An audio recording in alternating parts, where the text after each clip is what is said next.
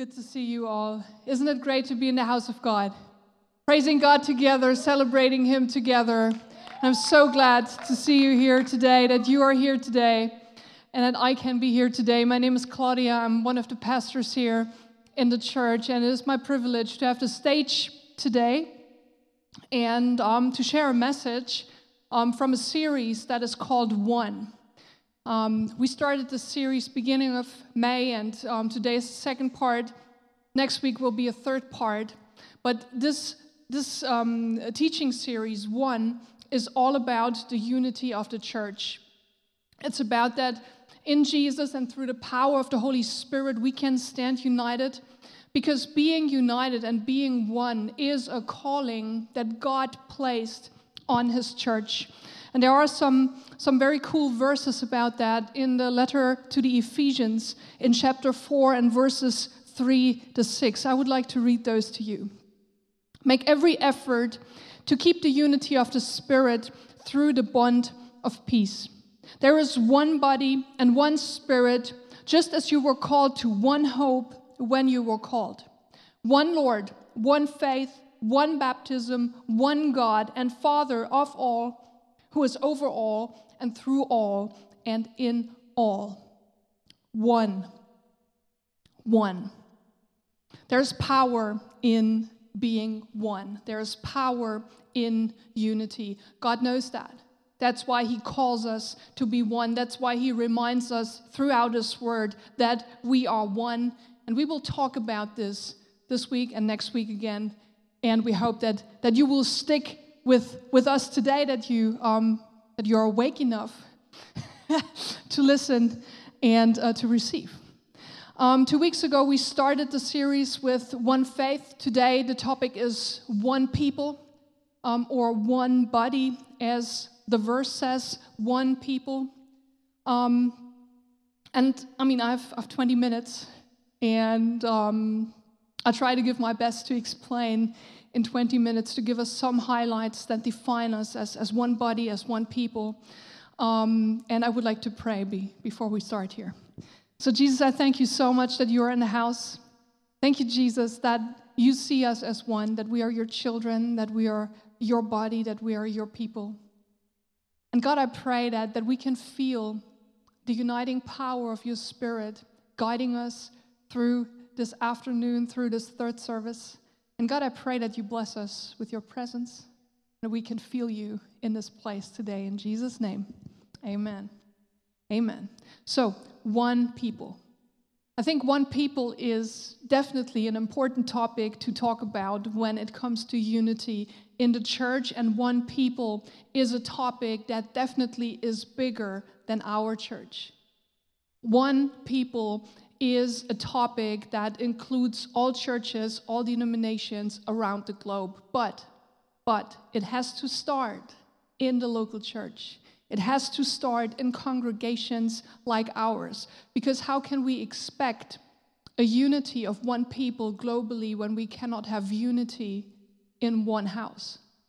So what makes us one? What makes us one people? What unites us as the people of God? It's certainly not how we look like, or where we come from, or what languages we speak. And it might not even have to do with the denomination we come from. So what is it? And to find out what it is, I suggest we take a look into the Bible. Probably not a surprise, right? I mean, we are in church. That's what we do. We take a look into the Word of God to find answers to questions that we have, right? So I suggest we take a look in the Bible, and in the Bible, I want to suggest to take a look at what identified Jesus as Son of God, to find out what really identifies us as sons and daughters of God, and with it unifies us as one people.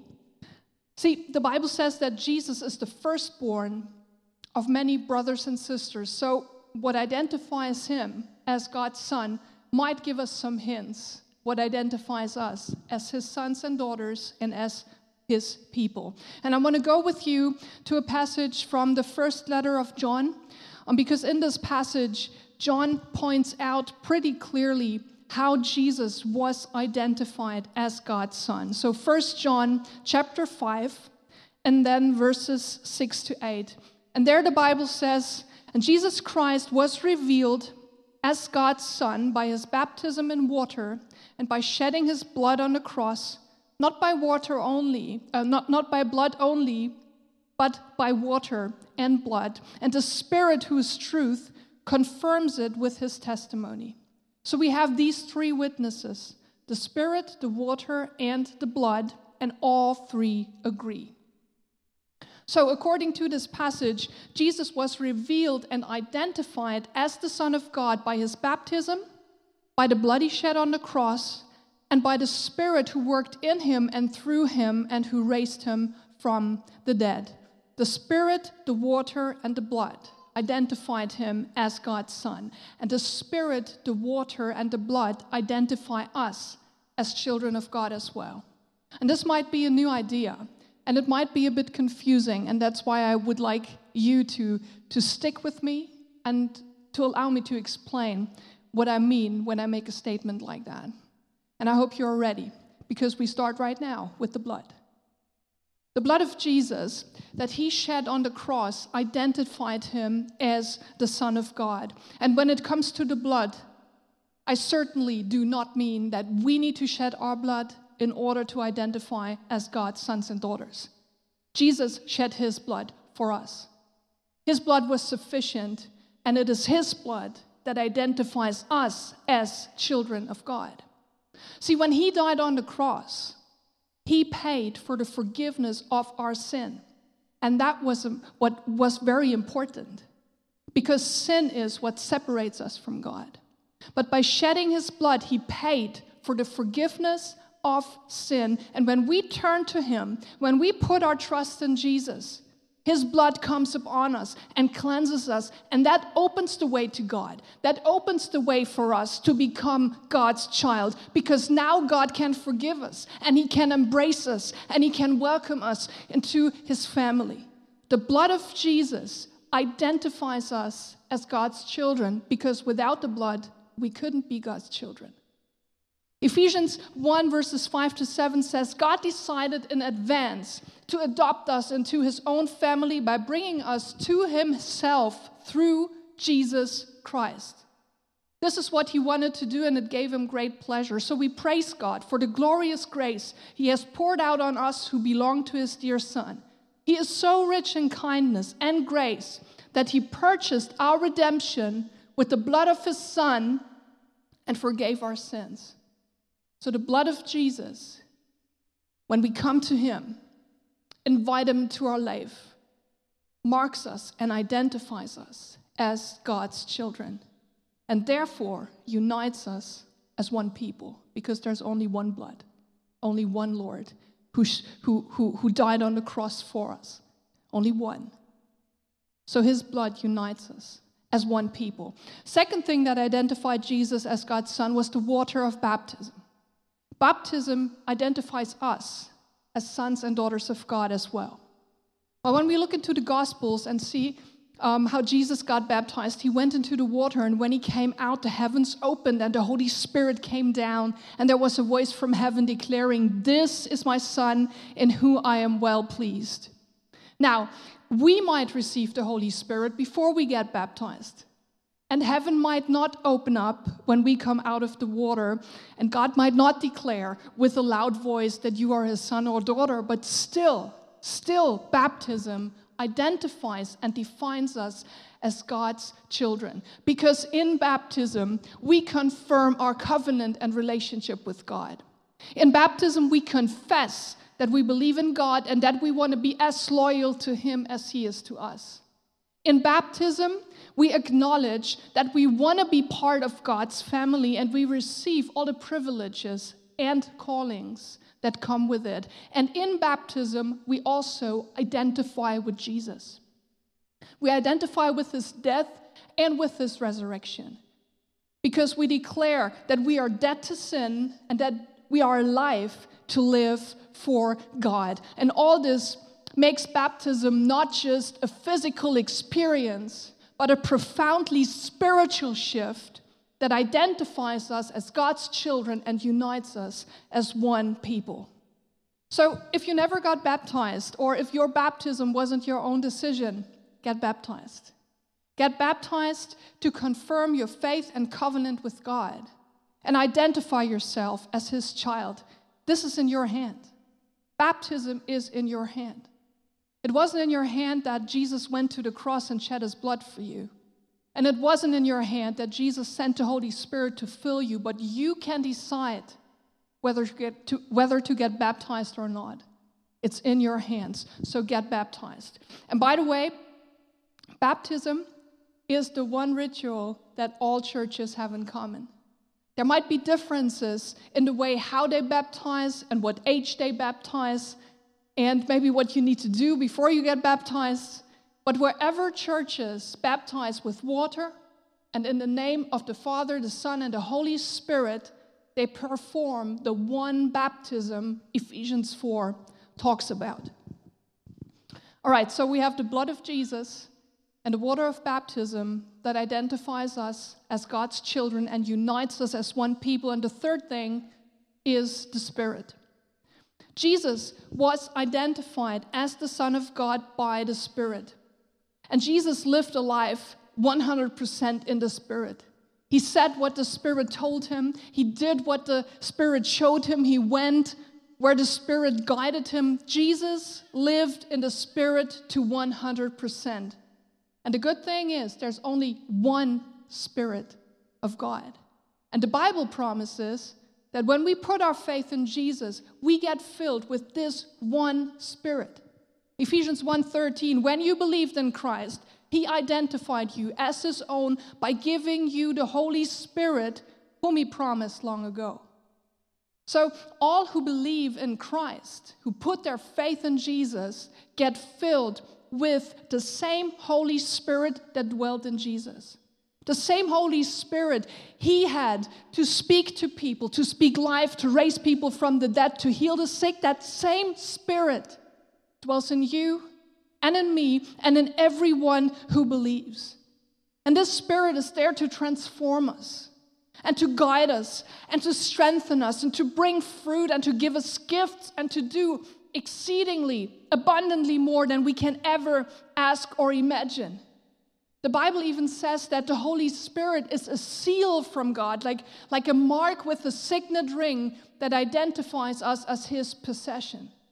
The Holy Spirit identifies us as God's children. But also, one work of the Holy Spirit is uniting us as one people. We are identified by the blood, by the water, by the Spirit, but the Holy Spirit is the one who actively works on unifying the church as one people. We can see that in the book of Acts. Like when the Holy Spirit fell for the first time on Pentecost, He united the church. Yes, He gave power to proclaim the gospel. He gave power to perform miracles. But one of His most important works was to unify this first church. And they were so unified that they shared everything they had. Nobody saw their possession as their own, but they shared everything, and they even sold family property to help each other out. That's the kind of unity the Spirit produced in the first church. And it continues in the book of Acts. When we go into chapter 10, where the Gentiles, that means the non-Jews, heard the gospel for the first time, put their faith in Jesus, first Peter got criticized for preaching to them. The believers, the Jewish believers, criticized him, and they got angry that he spoke to non-Jews about Jesus. But when they heard that the Holy Spirit had fallen on the Gentiles the same way He had fallen on them on Pentecost, they praised God. They started to praise God because they understood that God had opened the way for everyone to become His people, and they embraced the Gentiles as part of one people as well. And we can see that throughout the book of Acts when we follow Paul on his mission trips and when he goes back to the apostles and then they debate and they embrace the Gentiles and the Jews together as one people. And the Holy Spirit wants to do the same today. I was able to witness that a couple of weeks ago. I was invited to a breakfast together with Pastor Andrew. We went to a breakfast here in Berlin, and there were pastors like from all over Berlin, all across the denominations. There were Catholic priests, there were Lutheran States Church pastors, there were Anglican vicars, there were pastors from free churches, Baptist churches, Pentecostal churches, independent churches, anything you can think of.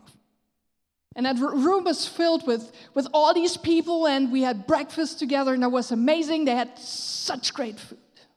Man, it was really good. I mean, only for the breakfast was worth to go there. But of course, we didn't go there just to have breakfast, right? We were there to share about our work, to pray about our congregations, and to share what we have on our heart for our churches and for our city. And it was so amazing to see all these people pray together.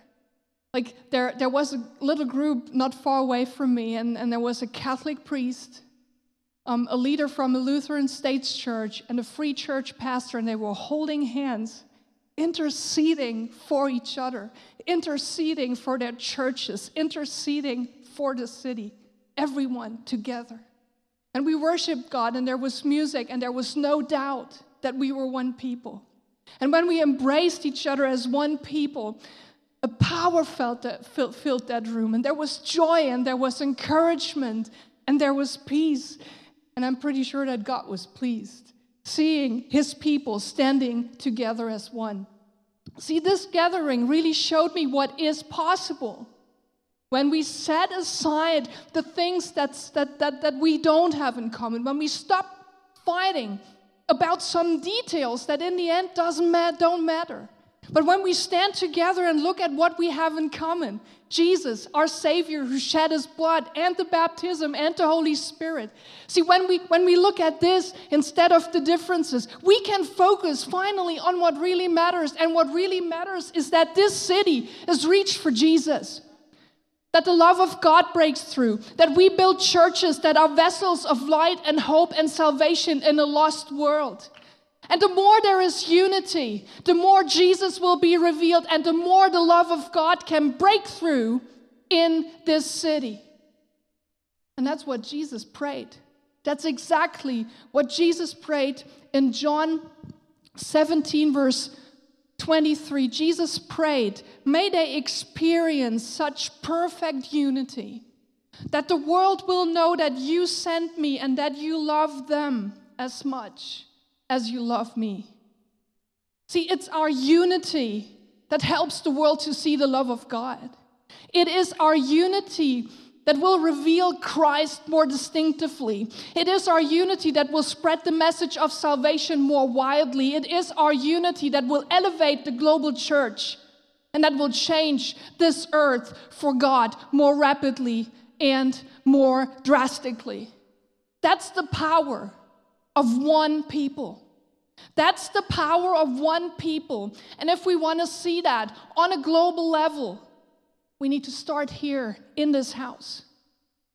We need to start here. One people starts in the local church.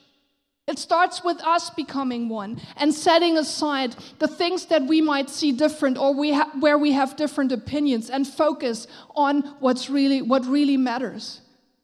Who we are in Christ, how he unites us, and what really is true about us.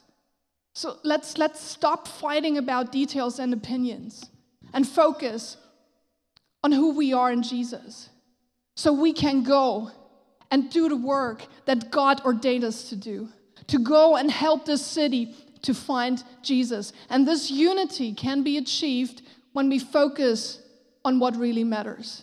And what really matters, or what really defines and identifies us as God's children and as one people, is the blood of our Lord Jesus Christ. It is the baptism in the water, and it is the Holy Spirit who dwells in all who believe, because there's only one Lord, and there's only one baptism, and there's only one Spirit who unites us as one people.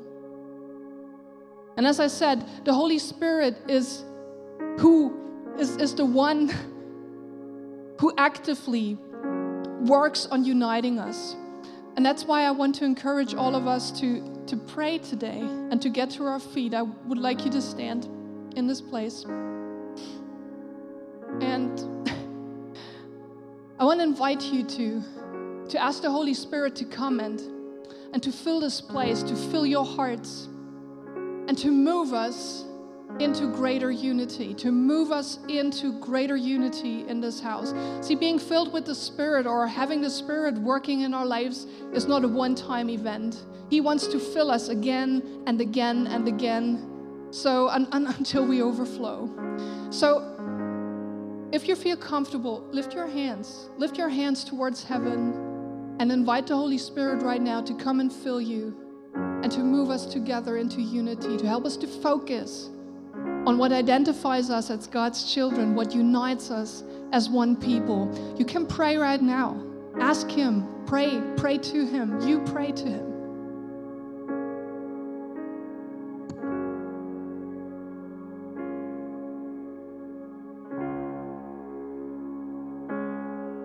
Yes, Lord, I thank you so much that you gave us your word. And God, I thank you that the whole world will have a new revelation about what really matters. I really believe that you will guide us into unity because we focus on you. We focus on the mission that you gave us so this world can be reached with the message of life, with the message of hope, with the message that really sets people free and that really moves them into the right place. And God, I pray that you use us to be agents of unity wherever we go, not just in this church, but also in our families and in our workplaces and in the city of Berlin. God, I pray that you bring us, our church, into unity. I also want to pray for other congregations in the city, that there is unity in the congregations. So together as a city, we can be unified and go and win the city for you. Win souls for eternal life. Jesus, I pray, do your work within us so we can focus on the right things and set aside the differences. And you are doing it. It's your Spirit who's doing it, not our thinking, not what we can do, but what you can do. And I praise you for that you will do a great work within us, within our church, so this city can be reached. In Jesus' name, amen. Amen.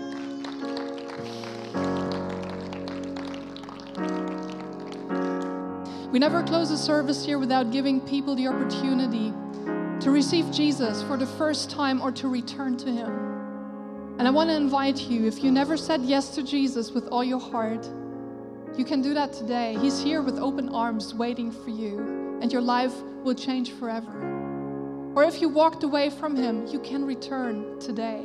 Today is your day. He is here with open arms to welcome you back. And I want to invite you to pray that prayer together with the church. It will be on screen. And I promise you, when you pray this and when you mean it, your life will change. You will never be the same again because the power of God will touch you and will transform you. So when you are ready to pray that, I am ready and I will start and you will join me. Father in heaven, I believe Jesus died on the cross for me. Thank you for your amazing love. I repent of my sins and thank you for your forgiveness. Come into my life and give me a fresh start. I receive Jesus as my Lord and Savior. Help me to live my life for you from this day forward. Amen and amen and amen.